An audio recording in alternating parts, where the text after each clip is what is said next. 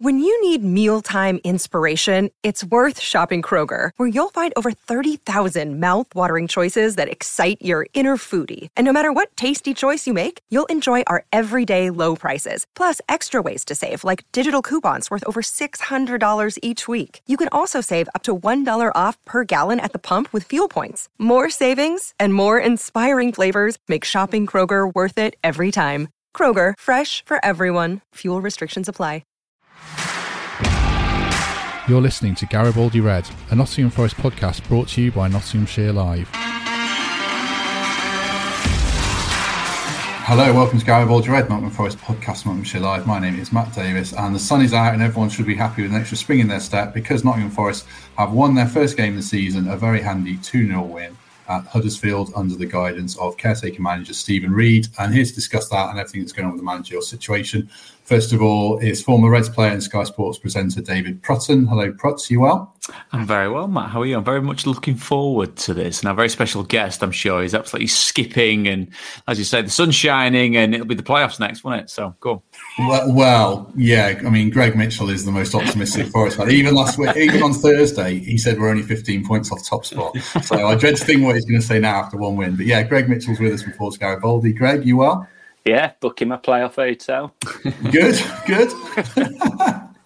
So, yeah, I mean, you were there at Huddersfield, Greg.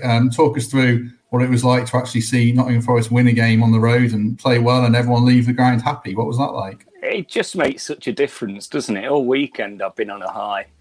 Even went out this morning, did some exercise, just bouncing really. It was the perfect day. We got the 2-0. We didn't sit back, and then we protected it. It was. I thought it was a perfect performance. Whether it's because it has been so poor recently, we just looked so energised.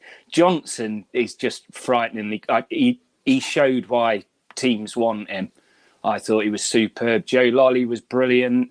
The fullbacks, great. Graben just took his goal so well. It's exactly what you want a striker to do, and it was just a really good performance. Brilliant away day. The crowd was superb. It just, it's been about 20 months since we've seen them win a game in the league, and it showed. It really did. I mean, even though Huddersfield didn't show a lot, 92nd minute, I was still nervous looking at the clock, counting down the seconds. And yeah, it just reminded you why you do it, really. How much credit, Protz, do you give Stephen Reid? It's a difficult situation, isn't it? He's obviously Houston's man in a sense, but he's gone in, he's made a big decision to go back to Brice Samba after he was dropped. He's changed formation to 3-4-3. He could have fallen flat on his face there, but it's come out smelling of roses. How much credit do you give him? Yeah, it's fantastic to know that he has been malleable enough to change what the situation, the formation has been. Greg's absolutely right. It's a Forest side that look for quite a while to just be settling in games, very mindful of not surrendering a lead or a point that they may have garnered during the course of 90 plus minutes, and then actively going out to win a game, which sounds tremendously commonsensical, and it's in no way kind of disparaging of how Chris approached the football match, because he's very, very cautious. But I think what you've seen in that particular game, and what we've seen over the course of the last few months with Forest, is a marked difference. I still, without wanting to sound like an old ex-pro, even though I am an old ex-pro, and having been in that situation where sometimes just a change of atmosphere can inspire the players, it was almost woefully predictable that they would go to someone like Huddersfield, who've been doing very, very well, and come away with a win, wasn't it? Which, like I said, this hopefully we'll have a little touch on Chris, won't we? And then moving forward and see where we're at with regards to our general opinion on Forest. But to signal a note of cynicism for a little bit, it's a good set of players that haven't been playing very well at all. And as much as they might frame it in the sense of a manager wanting them to play a certain way, it's not an under 15s team. If you want to go and express yourselves, I'm not saying fly in the face of what the manager asks for, but from what Greg's saying there, you've got good players doing what they're best at. That's a professional footballer's job. So Chris Hughton, as we well know, has paid the price for it. But the positive aspect that you take from it is that performance is in there, and it should have been there before. Yeah, I mean, I'll pick up on that then, because Chris Sutton was on BT Score or whatever it's called at the weekend, and he said shame on the players. He must have been very low-key. I bet he never said anything at all. Well, no, exactly. To anybody. He said shame on the players. They should have done this when the manager was here, kind of overlooking the change in formation and the change. I mean, they pressed the ball, as far as I could see, Greg. They never pressed the ball under Hughes, and they did that. So I don't give much credence to that, but you've been in dressing rooms then, Prots. I mean, do you give a bit more credence to what Chris is saying there, that players can just, not quite down tools, but just lose faith in a manager and then regain it? Possibly. And the thing is as well, because of what we're talking about with Chris, we're not talking about a manager that really kind of divides opinion in a dramatic way, are we?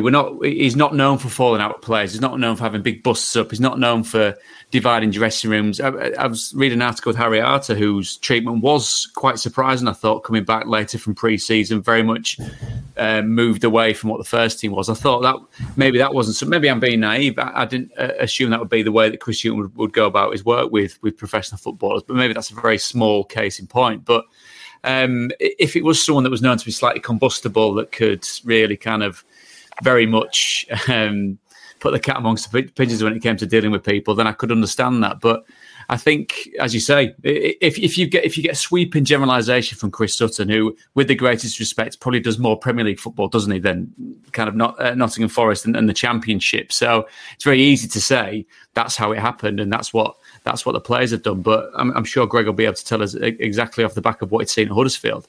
If there's a team with a spring in its step, which goes actively hunting to go and win games, getting on the front foot, pressing the opposition, not giving them a moment's peace, and being able to attack in the way that they attacked with that change in formation, then all credit to Stephen Reid. Stephen Reid's seen these players firsthand for quite a long period of time, hasn't he? And maybe, as every good assistant is, yes, he's totally loyal to the man that he is working for, but he should have his own thought process, should have his own ideas and ways of setting up a team. He's been given the chance. He's done that. He's been asked to do that. And that's the perfect answer. Did it feel, Greg, like almost a sense of they should have done this a couple of games earlier? And I'm being hypocritical here because we said after the transfer window, you've got to give Hughton a bit of time with these players that have been signed. Not by him, I don't think. But it just, obviously, it was not working against Cardiff and Middlesbrough. Do you kind of have that sense of what might have been if they'd pull the trigger a little bit sooner? Yeah, definitely. And I mean, hindsight's a wonderful thing, isn't it? If they'd have known what was to come, they'd have got rid of him after game one. But they should have done it earlier, but thankfully they have done it now. And, those 3 points might not have come under Chris Hughton, unfortunately. But on what Prutz was saying about the pressing, and we were constantly, when Huddersfield started to really put pressure on us with 20 odd minutes to go, there was always two of our players trying to get that ball back off them. And I was thinking, oh gosh, here we go. Like the time wasting's going to start now and they're going to give 8 or 9 minutes injury time. But it never happened. And I think the ref only gave 4 minutes. And that just really showed how well we played and how well we protected the lead without really having to go to those, you can't swear on here, can you? But what Sambi usually does, his nickname he likes for himself. But we just didn't need to do that. And Chris Sutton, I just thought it was a little bit lazy of him. He possibly, I'd hazard a guess, didn't even watch the game, and it was just a generalisation. I think he did it to us last time we lost a manager. It's easy to say, isn't it? But I think if he'd have watched that game, he'd have had a much different opinion. And there were clear changes, and this is annoying that the players did play so differently individually, but it's happened. And, just as long as they keep playing like that, and we might yet get our new manager bounce on Saturday yet again. So, Greg, can I, sorry to interrupt, can I just ask you a question purely from my interest in what the fans have to think? We had a band of fans, didn't we, singing about Chris losing his job in the Borough game. We've seen a lot of pessimism and cynicism in the way that he's the results that he's kind of garnered over about a year or so in the job, which, I mean, at Championship level, sadly nowadays, nearing on a year in a job is pretty decent. That's the scary thing. But your take on it and how you see that, the smile on your face suggests that this is a bright new start. And almost, do those players have a slate that's wiped clean, or do they owe you something? I think they owed us that performance on Saturday. They absolutely owed us that performance. But it's just amazing how different the win is. There's been none of this talk about what's going on behind the scenes. There's been nothing since Saturday, and it's so refreshing. And it just shows a football club that wins games, you kind of ignore everything else that's going on. I haven't enjoyed the last few weeks. You've waited 18 months to get back in the stadium, and it has been toxic. I've never known it as bad as this. Through the Fawaz era and everything that went on, like, the fans just seemed so angry. And I think it was a lot of, pent up anger of, we've waited so long for this and this is what's being delivered. I didn't agree with some of the chanting. Even on Saturday, we're 2-0 up, we're playing so well, and people are singing like, how rubbish must you be? We're winning away. And I thought, come on, you're like jabbing fun at your own team here. We're playing brilliant against Huddersfield, that were one of the form teams in the Championship. And I think we win again on Saturday, and all this is nicely forgotten, and we've got the new CEO in place. I am a positive person when it comes to Forest, but I have got a lot more optimism now, a shed loads more optimism. I wanted to put your playing hat on again, perhaps briefly. Have you been in a dressing room where the manager is very conservative and the football does it feel stifling as a dressing room? Does it bring you down if you want to be let loose a bit or not? I think it depends where the club that you're at that moment in time is. In a league sense, I've played that in teams that had expectation on them. You take the Forest side with the younger players in that we had a very long time ago when Paul Hart took over. Off the back of obviously David Platt and Steve Wigley being in charge, which missed out on the playoffs. And I remember Wiggs being very kind of vocal in the sense of falling short and we should have done better. Then obviously when Paul took the lads into the playoffs and the way that they played, I think there was a real fondness between the fans and the players for how that type of team played in quite a fearless way. I'm thinking about moving forward. The Southampton side that I was in was very much boxing clever under Gordon Strachan. He had players that could express themselves. He had a lot of foot soldiers that were very fit and were in a position to kind of navigate themselves through games. I'm just as we were discussing this earlier and thinking back. I mean, I was, and Greg probably would agree with this, and you will too, Matt, having seen me play, that more often than not, I was in teams that weren't trying to lose, actually chasing too many people down, trying to play the beautiful game. But I think there was always space for the better players, the more expressive players, to go and do what they could possibly do. Nothing was. There was a structure. The best coaches and managers you play for always gave you a structure. But any formation, any setup is something to play from. And all of that, whether it's a 3-4-3, whether it's 3-5-2, how often can we? If you look at people looking at a 3-5-2, going, well, that could quite easily be a back five. Yeah, but it could also be like half the team bombing forward to attack the opposition. So it's all open to interpretation. I just think, Greg's mentioned about a stereotype coming from a pundit that's probably operating on a different league and different matches, but that side of what Chris's tenure is going to be taken as Nottingham Forest. I hope it's not just, he came in, stopped the rot for a little bit and then we got bored of him and moved him on, because I think a lot of the stuff that he did, taking over from Sabri, solidifying a team that was shipping goals, was very, very good. I think that combination of Joe Lolly and Matty Cash was tremendous, but then Matty gets the chance to move on to the Premier League and you say, well done, go on, crack on, you've done an amazing job. So there's always little bits that go into it, but as ever, the manager takes the brunt of it, and that's I'm sure Chris is frustrated, but the man that I've spoken to knows exactly what the nature of the beast is, and let's be honest, without sounding too cynical, he's probably got a pat on the back and there you go, mate, here's a bit of money in your bank account, not that you possibly need it, but that'll soften the blow. And again, sorry for sounding cynical, but it's all part and parcel of this circle, this cycle of what football management is. True. I think there might be a few managers who have still got a bit of cash coming in from Forest over the last few years. I want to, touch on a couple of individuals. start with Grabban, Greg. I mean, he seemed to benefit from the formation. He wasn't having it lumped up to him all the time, and he scored a very good goal. That's 2 in 3 now.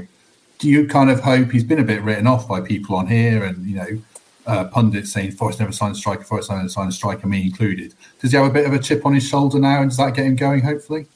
Yeah, and linking up with Johnson the way that he did for the goal, like more of that to come, surely. And Lolly, there's so many people in that midfield that are going to benefit Grabban if they are given more chances to express themselves and play properly. So, yeah, Grabban's a great striker. What is he, 34, 35 or something? He's not got many years left at a very high level, you'd imagine. But if we can get 1 or 2 more seasons of him playing like he did on Saturday, then he's going to get the goals. He's going to get 15, 20 goals. You never know if we're playing well. It isn't all on him. And I've been frustrated with him recently. I've been saying that, strikers shouldn't be the captain when we've got players like Worrell and McKenna in there that can really captain from the back. But what do I know, really? He played. I think you're right, Greg. Always odd having a striker or a goalie as a captain. I mean, that might sound so old-fashioned. It's untrue, but I was always kind of scratching my head with that. With whether it's a team that I was playing in or not, you kind of thought, just doesn't look right, does it? What do you think? Go on, Greg. Sorry, you go on. No, well, just following on from that, really, that he proved on Saturday that he can do both. I still wouldn't want to see it, but he's a proven goal scorer, and give him the chances, and he's going to score, because that was the perfect cross from Johnson. They're not always going to be that good, and he's got to be there ready to get him in. And I think he's going to be playing whilst he's fit every single game now. Yeah. I find him an interesting character psychologically. I don't know him. I've only interviewed him a couple of times, but I always get the impression he wants to have the weight on him, the weight of expectation. He kind of thrives on it. He wants to be the man, and maybe he quite likes being written off just to prove people wrong. What do you make of him, Protz? Has he still got a lot of juice left in the tank or not? Yeah, I think Greg's absolutely right. There's not much that Greg said so far that I disagree with. Whether that makes his opinion, I don't know. Depends what the Forest fans' feedback is. He might get completely ostracised when he next goes to the City ground. You've been agreeing with him, but no, I think you're right. Whenever you look at a striker and his impact on the pitch, he's at the mercy of how he's surfaced on a football pitch, isn't he? He's at the mercy of being able to convert chances that are put into his path, and the quality of the balls in across the board haven't really been that good. The service into him hasn't really been that good. But on the flip side of it is, if you're not having a game where anything's coming your way, you work your socks off down all across the front. You give the opposition not a moment's rest. But then on the flip side again, so many flip sides with this, that if it is a team that's sitting back, then as a striker, you're not going to go chasing, because you end up running around on your own. And you turn around, there's 15 yards behind you. The rest of the team are kind of just waving on, going, "It's brilliant what you're doing," but no one's helping you. So it's I think he does operate under that sense of wanting to prove people wrong. It's funny what motivates players and strikers and what gets the best out of them. But if that's what happens with Lewis, and let's be honest, at this level, his goal scoring feats have been phenomenal, really. I mean, you're trying to look at in this level and below, and the second tier of English football. We had Sheffield United on Saturday, and Billy Sharp was there. So Billy's done wonders in the EFL and done wonders in the Championship since the turn of the century. Ricky Lambert was another one. But you're looking at Lewis up there with some of the highest scorers, Jordan Rhodes in the second tier, this side of this century. So they've got a player there that can score goals and know where the net is, as long as you give him an opportunities, and that becomes a team responsibility, not just the striker. I suppose two of the people that are key to that are Lolly and Johnson, and obviously Myton as well. But Lolly and Johnson stood out on Saturday, didn't they, Greg? How good is it to see Lolly back to not his best, but looking more like his best, certainly. Yeah, he's just one of them players that I don't think he's the quickest, is he? He's nowhere near as quick as Johnson, but the balls he plays, and he can have 2 or 3 players around him and still come out with the ball. And he is that kind of player that when he's firing, when he's playing well, he could do anything, whether it's passing or scoring from 20 odd yards. So Lolly being fit, healthy, and in form is key to the success of our team this season, definitely. And Johnson's just pardon. he needs a foil, doesn't he, Lolly? I always think. So it was Matty Cash who would overlap and free a yard of space, and he hasn't had that for a while. Cyrus Christie did it a bit, but could Jed Spence do that, Greg? Could he pile on and make some space for him? Yeah, I mean, Spence was excellent, and I loved it. Was he subbed with Johnson? Was it Spence? I think. And I think it was, and then he had to the new thing where they get subbed and have to go straight off the pitch, and he came off the same time as Brennan, yeah. Yeah, and he walked around, and one of the Huddersfield fans must have given him some jip, and it was right next to the away end, so he did no more than just stood in front of the away end giving him that, and that's what they need the last 15. The real G'd us up, and I really enjoy. I like I say, I enjoy the right and left back. I think they're excellent additions, and credit to Chris Hughton for those. You see lots and lots of Championship football prots. Where does Johnson and Lolly rank potentially? Not on what they've done so far, though Brennan's been really good, but potentially where could they be in terms of a pair of Championship forwards or wingers? Well, I mean, with and again going back to how they play and how good the teammates are that they're playing with, that's a top 10, if not a top 6. Pair of players that can create chances. We know what Joe can do. I think the great thing with Joe as well, having heard him speak about not just being a professional footballer, but being at Forest, he gets it. He gets the responsibility. He gets what it means to the people that support the club that he's playing for. And Brennan, not just because I know his dad very, very well, and he was a former teammate of mine, David. I think the way that he plays football is fantastic. I think the interest that he's attracting. He's a double-edged sword, isn't it, for Forest? As long as he's playing well, it's great. If suddenly in January he then becomes a Premier League footballer, then it's slightly different. But again, I think we all know, particularly off the back of the pandemic, where football finances do stand, which will quite obviously come on to in due course with the other lot down the road. But I think, as you say, it's imperative that to get the best out of players, you have the best teammates around them. And if that's Jed Spence doing a passable impression of what Matty Cash could do with Joe Lolly, then fantastic, I think, for Forest. And also with Max Lowe and what Brennan can bring to that side of the pitch.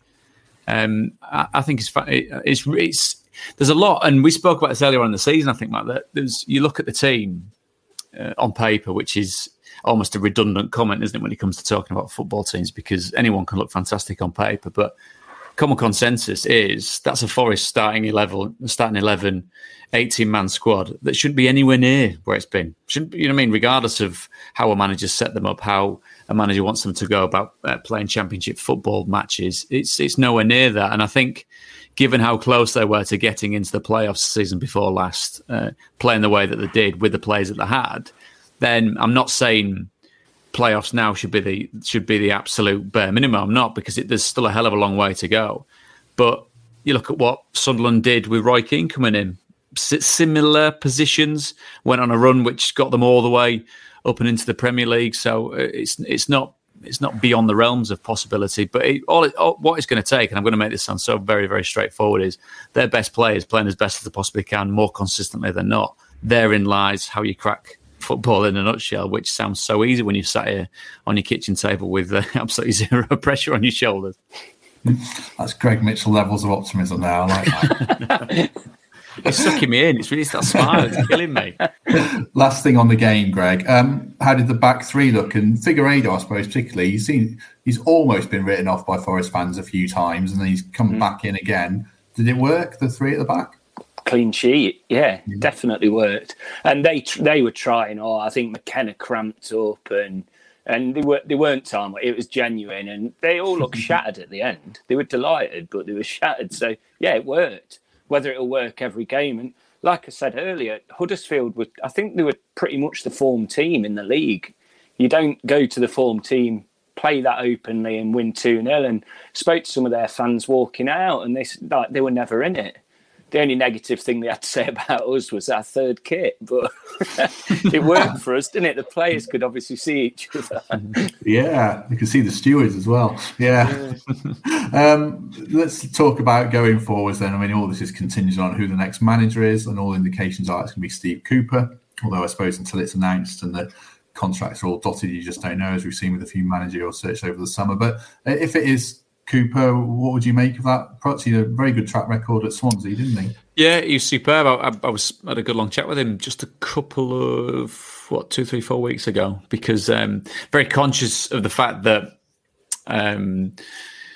his Swansea side and what he did was not remembered in the right way, because that kind of leans towards a manager thinking about his legacy when it's absolutely not. He's kind of very, very reassuringly and refreshingly ego-free as Steve. Just enjoys what the actual brass tacks of the job is, which is getting out on the pitch with players and improving players, building relationships with younger players, with older players, being able to employ his fundamentals and being given the tools to do so. Coming out of Swansea, from the outside looking in, I think he was expected to go again with even less resources that he'd had from the previous 2 seasons, which when suddenly top 6 becomes your bare minimum and you are losing your better players, I think it then becomes a really tough job, not just a tough job, but a really tough job. And I think he came out, he felt at the right time with his stock high, which then means that now he's in the discussion with regards to being the Forest head coach. I think that would possibly be. But I thought Chris Wilder was another great shout. I thought what he did,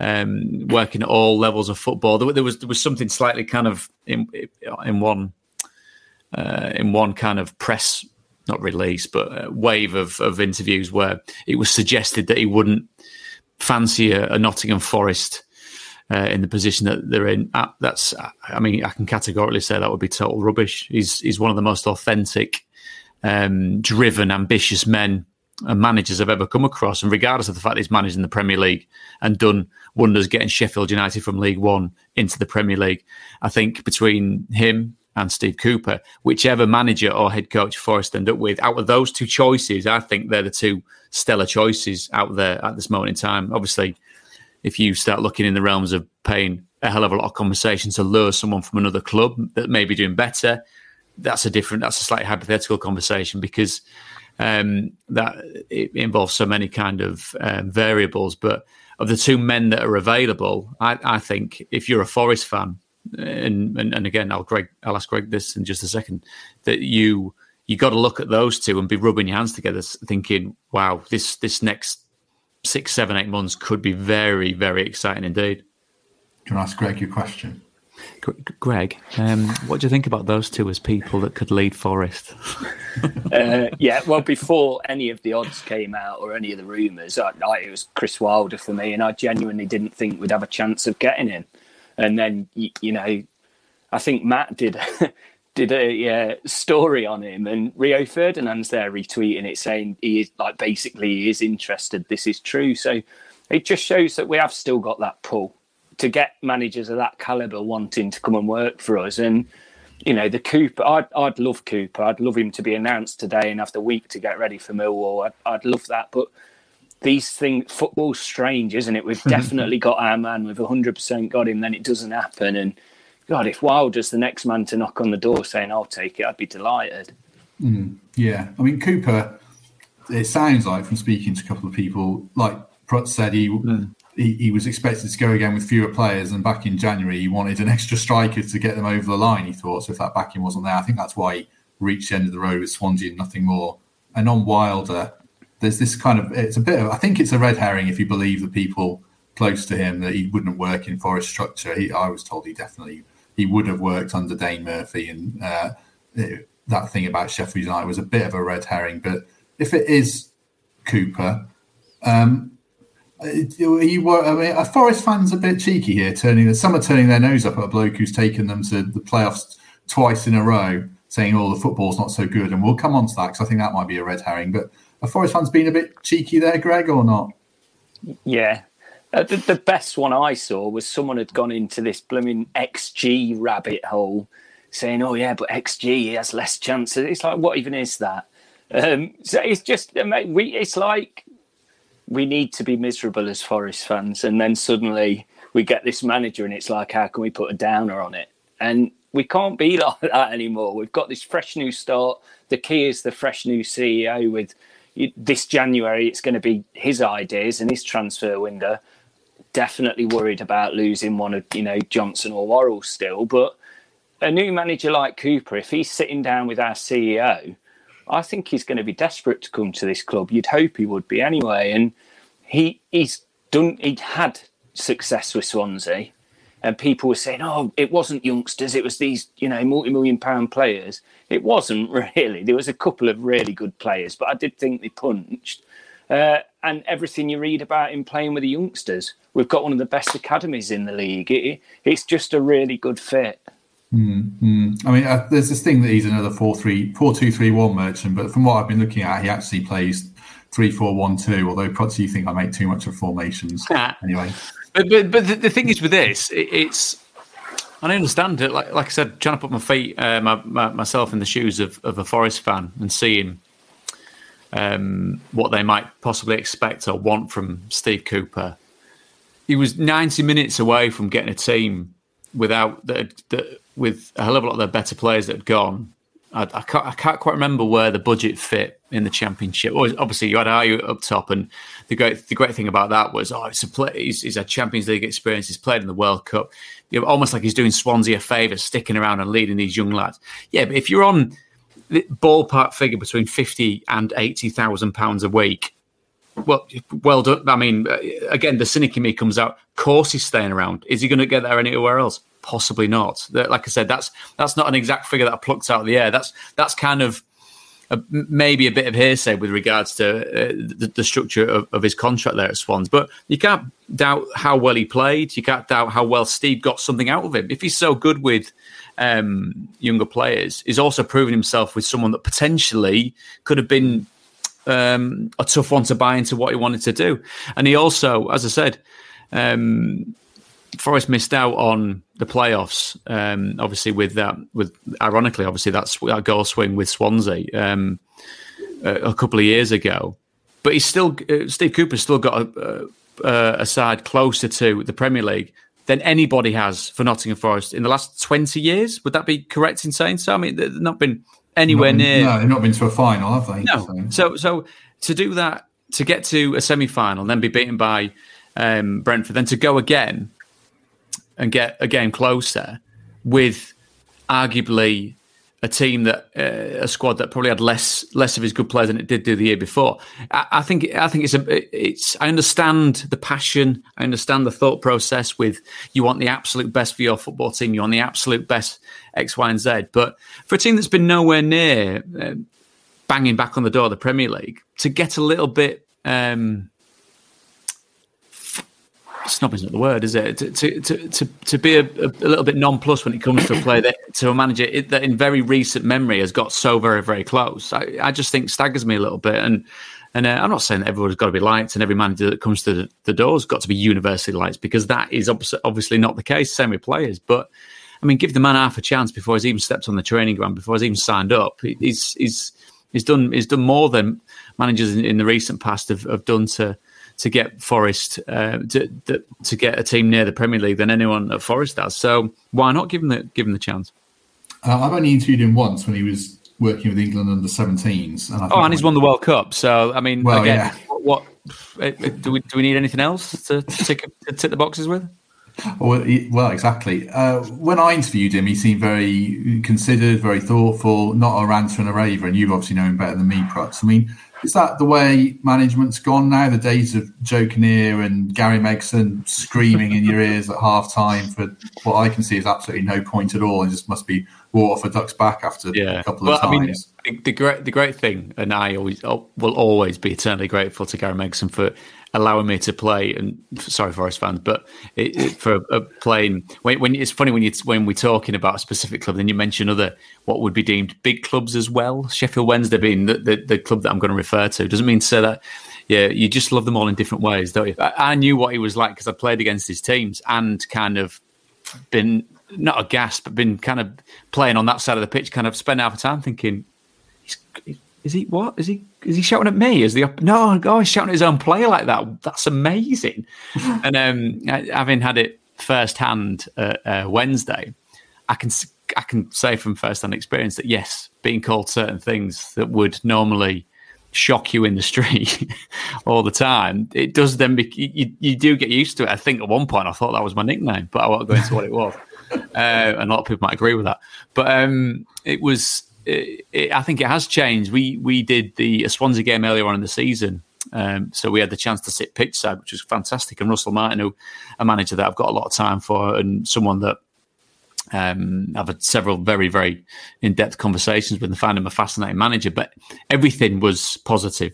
Even a couple of times, maybe I'm being a bit harsh on the goalkeeper there. But he took it out, turned out onto his right foot and sprayed it about 3 or 4 foot over the full-back's head, which in years gone by would have got Paul Hart out the dugout shouting, either Roche or whoever it was, what on earth are you doing? Why be kicked out of play? And obviously, sorry, Gaffer, I didn't mean to, but it is a different way of doing it. Steve builds relationships, whether it's with Ryan Brewster, who I know that he still touches base with from time to time, who's gone from being a bit part player at Liverpool to being a big part for Swansea to being a 20 million plus pound striker that's played in the Premier League. He fosters relationships. He tries to get the best out of not just the player but the person. And I'm not saying that he's reinventing the wheel with that, but I think he is very much of a new wave of coaches that does understand that. And you don't get success with an adolescent side like the under-17s to conquer the world without being able to buy into what makes a footballer tick. And as I said, if I was a Forest fan, I'd be... We're preempting him signing on the dotted line here, but I'd be excited to see what he could do with a team. Yes, we've mentioned Chris and how he set the team up, but a team that as individuals and collectively has been woefully underperforming for a long period of time. True. I'd take Ryan Brewster if he became available from Sheffield United. Again, he's got to get himself back up in the goals, hasn't he? Ryan, he's a very comes across as a very nice kid, and I saw him on Saturday against Hull City, and he's working his way back towards what he can do. But I suppose I think from Forest's point of view, you'd like to think that he wouldn't come to us because we are now a rival rather than someone that's seen as the whipping boys in the Championship. True. Greg, how old are you? 36. I think then I'm at that age where you have to start thinking about it. You're a little bit younger than me. Yeah, you're a little bit younger than me, and you're definitely a bit younger than Prods. Although I'm almost the same age as you, Prods. I was thinking about that Paul Hart team. Did you watch them when Darren Ward used to... I loved it. Get the ball and ping it out to the fullbacks and take good on the ball, Wardy, wasn't he? Very good. I think I look back at that, and there's that and the Billy Davis era, of course, that was our most promising teams. It was so exciting, especially Harty again, fostering youngsters, how important that is for a club like us. And he possibly set it all going, really. So forever grateful for what he did, really. True. Nick Marshall was on this podcast a couple of weeks ago, Prod. Was he? How is he? He's very well. He's Liverpool's assistant academy manager, so he's doing all right for himself. So he's laughing his head off. So he's fascinating man. He is absolutely. And the dynamics of you had Paul Hart, you had Wiggs as his number 2, didn't you? Before Wiggs kind of progressed up into the first team with David Platt, and Andy Beasley was there as well. Charlie McParlin, as we know, that eternal ray of sunshine when it comes to all things football based in Nottingham, bless him. And Nick was obviously he had the audacity to have gone to university, I think, which in the footballing realms was seen as, who does he think he is? What? Because he's had further education. Who thinks he knows everything? And bless him, he had to.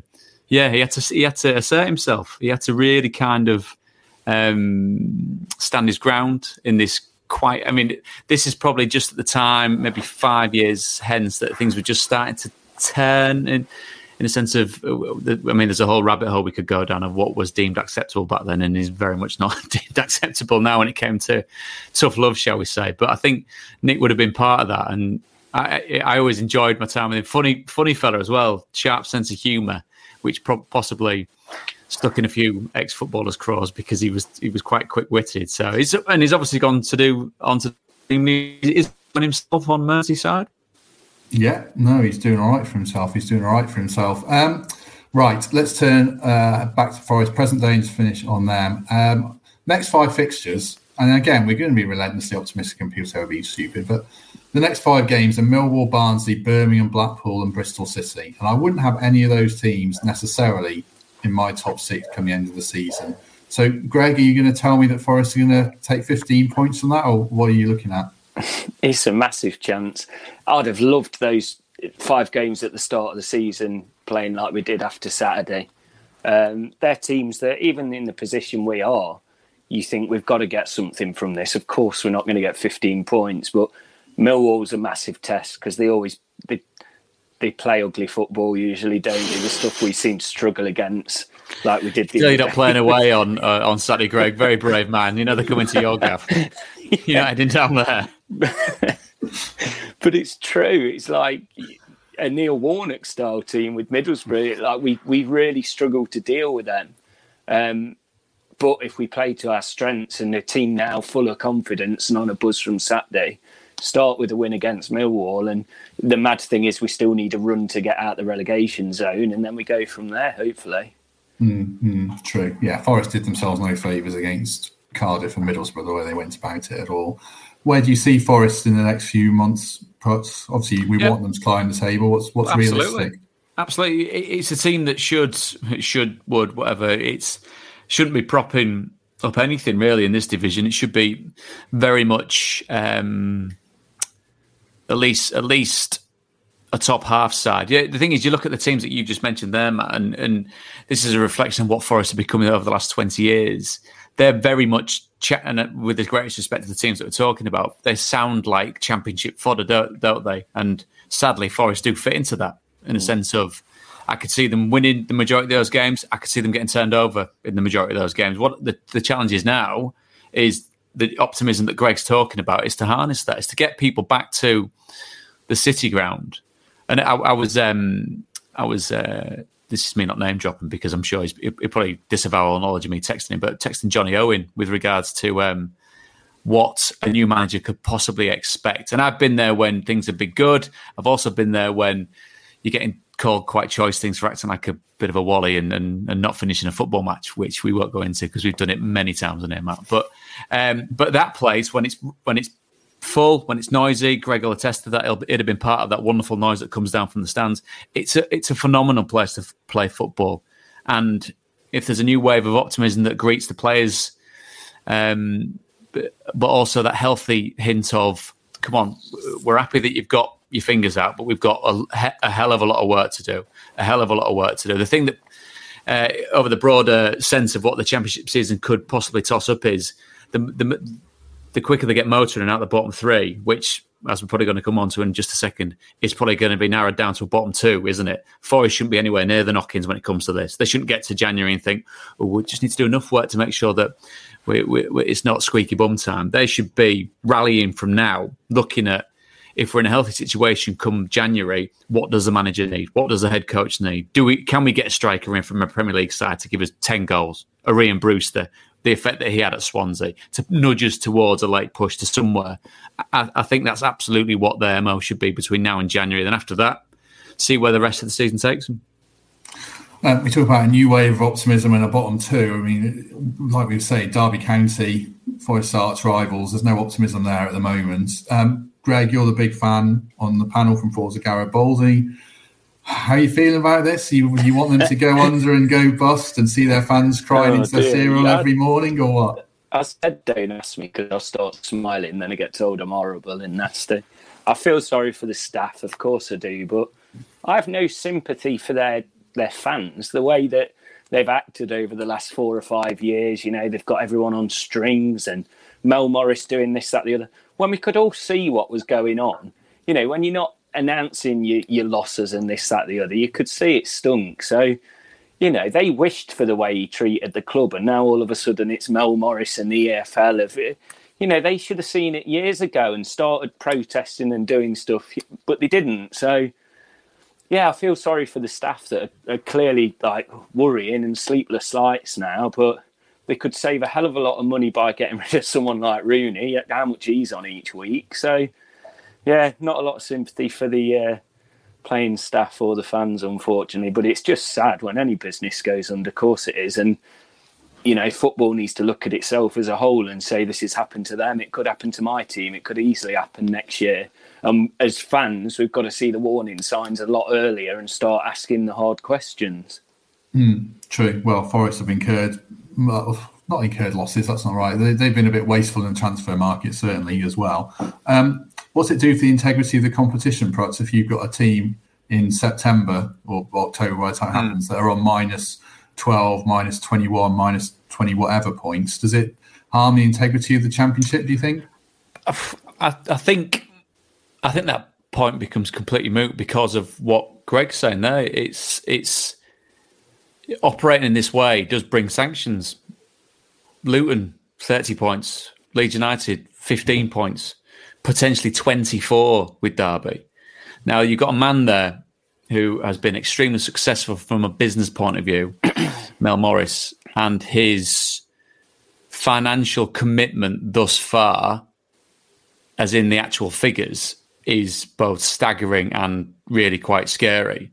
The way that they've gone about it, the way that it's been directed, that's where the questions come into it, because it's chasing that holy grail of what the Premier League is, isn't it? Going at it, getting close on several occasions, but that kind of the law of diminishing returns that comes with that, with regards to how the last couple of seasons has gone, means that that John McGinn goal, the Villa goal, that's the sliding doors element of where they are, of what position they find themselves in now. And I think let's be honest, there's no good time to go into administration. There's no good time to have a points deduction. The fact that you've got two of them together, and just before we came on in, this is something that I read sadly in the Mail Online. So I don't know, obviously the kind of the deep dive into where this actually stands from a foundational point of view is open to interpretation, but it could be as much as 24 if they fail to pay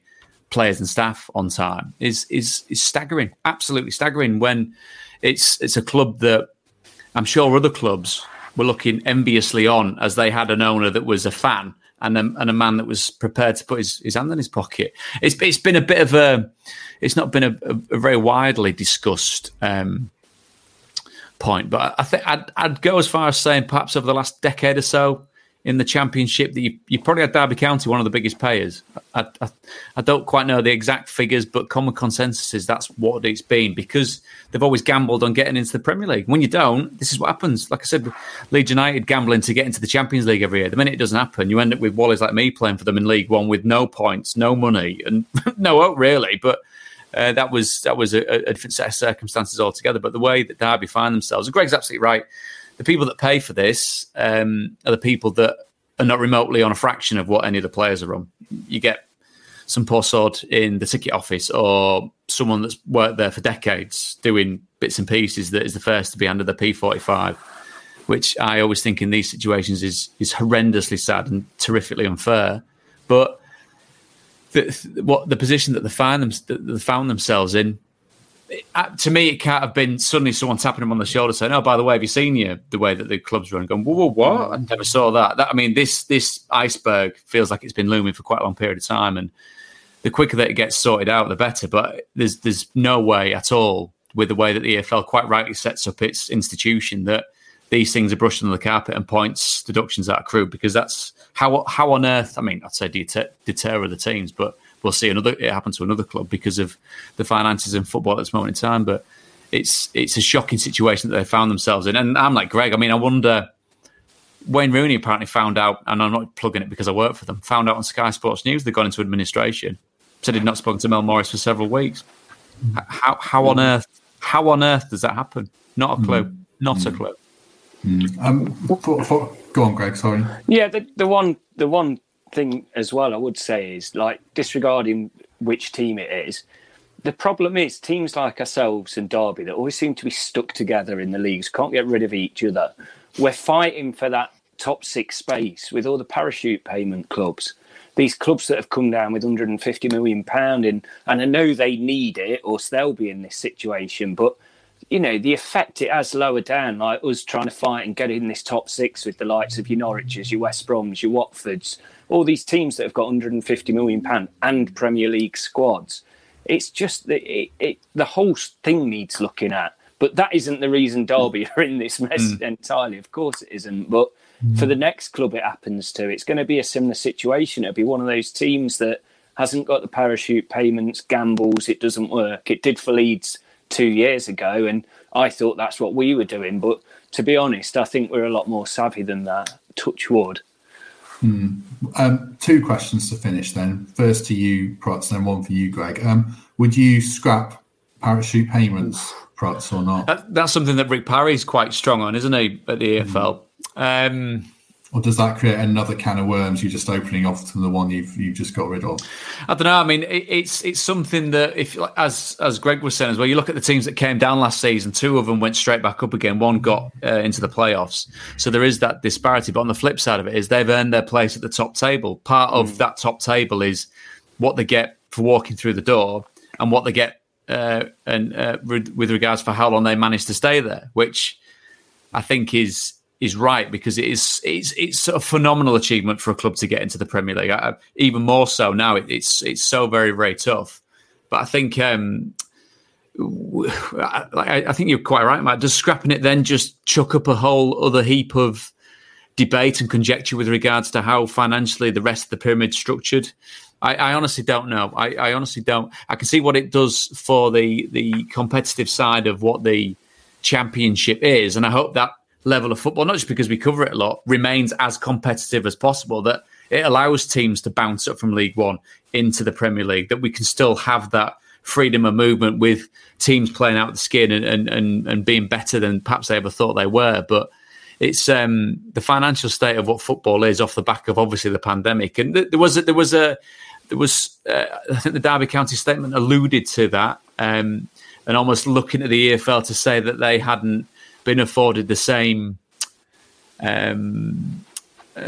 chances as the rest of the EFL, but that's categorically not right. They had the same facilities were afforded to them, but you've got to meet certain criteria to get into this system of the financial aid, if you like, and that was afforded to all 72 league clubs. You know what I mean?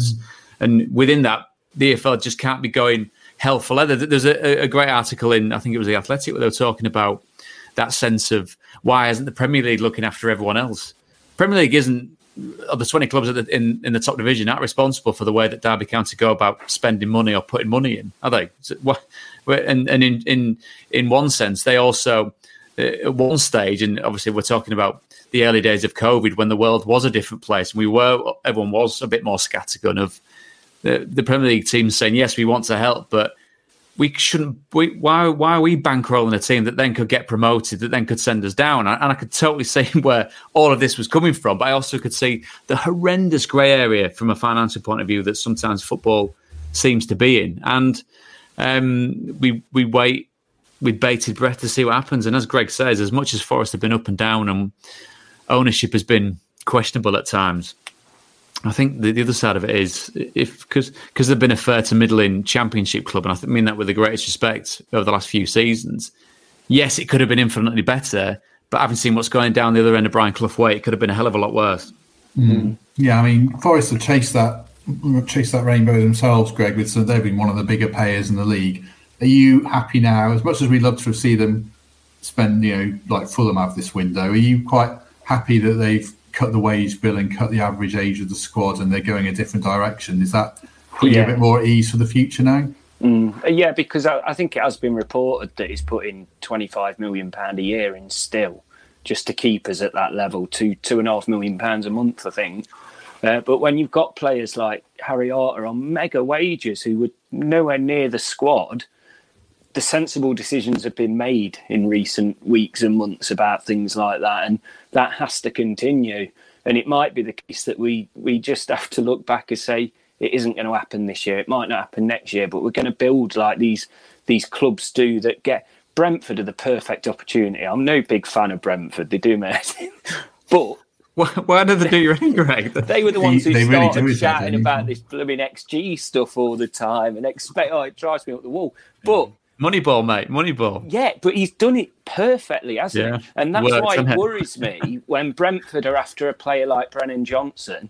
They know exactly his worth. And when a team like them are after him, you think, right, we've really got to be careful with this one because they'll get him for the perfect amount of money and he'll go on and he'll do a Matty Cash and he'll then be worth 60 or 70 million. And we've been there with our 7 million we're going to get for him. So, yeah, I can't even remember the question now. It's Brentford. I know, sorry. We found the one thing Greg hates, and bizarrely, it's Brentford. I've got a good Brentford friend, but that's. I mean, and you look at what they did, and again, you talk about teams going up against parachute payments. A team that got promoted without parachute payments. Leeds United, obviously, it's a slightly different size of club, but went up against clubs with parachute payments, got themselves promoted. It's the structure of what they've done, the way that they put that together. I'm knowing a little bit under the surface about how they've gone about it, and the way they managed to recruit in the best possible way. Surely, I think as well, if you look at Sir Dane coming in, much mooted and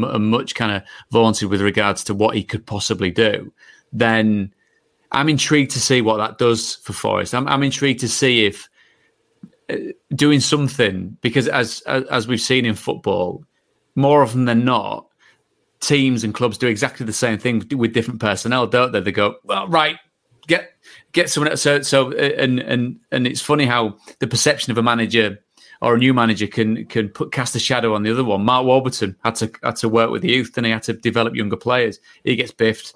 Aitor comes in, just give him what he wants. Brilliant. Let's, you know what I mean? If he wants older players, let's get these older players in. And it moves on and it moves on. And whether you get Steve in charge, who wants to work with Dane, who can tell Dane this is exactly what I need, whether it's as they say nowadays, don't they? I'm after a 4, I'm after a 6, I'm after an 8. And I'm sat there going, can someone explain what these numbers are? Is it a midfielder? Is it a holder? Attacking? Just tell me what you want. And if he can get that discourse, that discussion with Dane and his staff, and use these statistics, then I don't know. Maybe Greg, we'll have the same conversation in a year's time off the back of, I don't know, some team saying, Forest, who made it? Look what they've done. I think I'm just bitter. All these good players together. Look where they are now. Right, that's a good note to end on. Let's hope Forest are in that position in a year's time. Thanks to everyone who watched along as normal or listened along. Do please give us a good rating or a good review, because it puts this podcast in people's feeds and makes more people watch and listen. And do subscribe, because that helps as well. Protz, thank you very much as ever.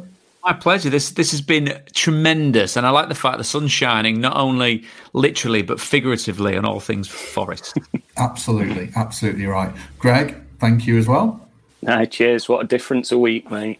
Exactly. And we'll be back this time next week when hopefully there's a manager in place, they've beaten Millwall, and Greg's talking about winning the league. Right. Thanks very much, everyone. We'll catch you soon. Thank you for listening to Garibaldi Red, a Nottingham Forest podcast. If you enjoyed today's episode, then please let us know. We love hearing your feedback. We'll be back soon with another episode. Thanks for listening.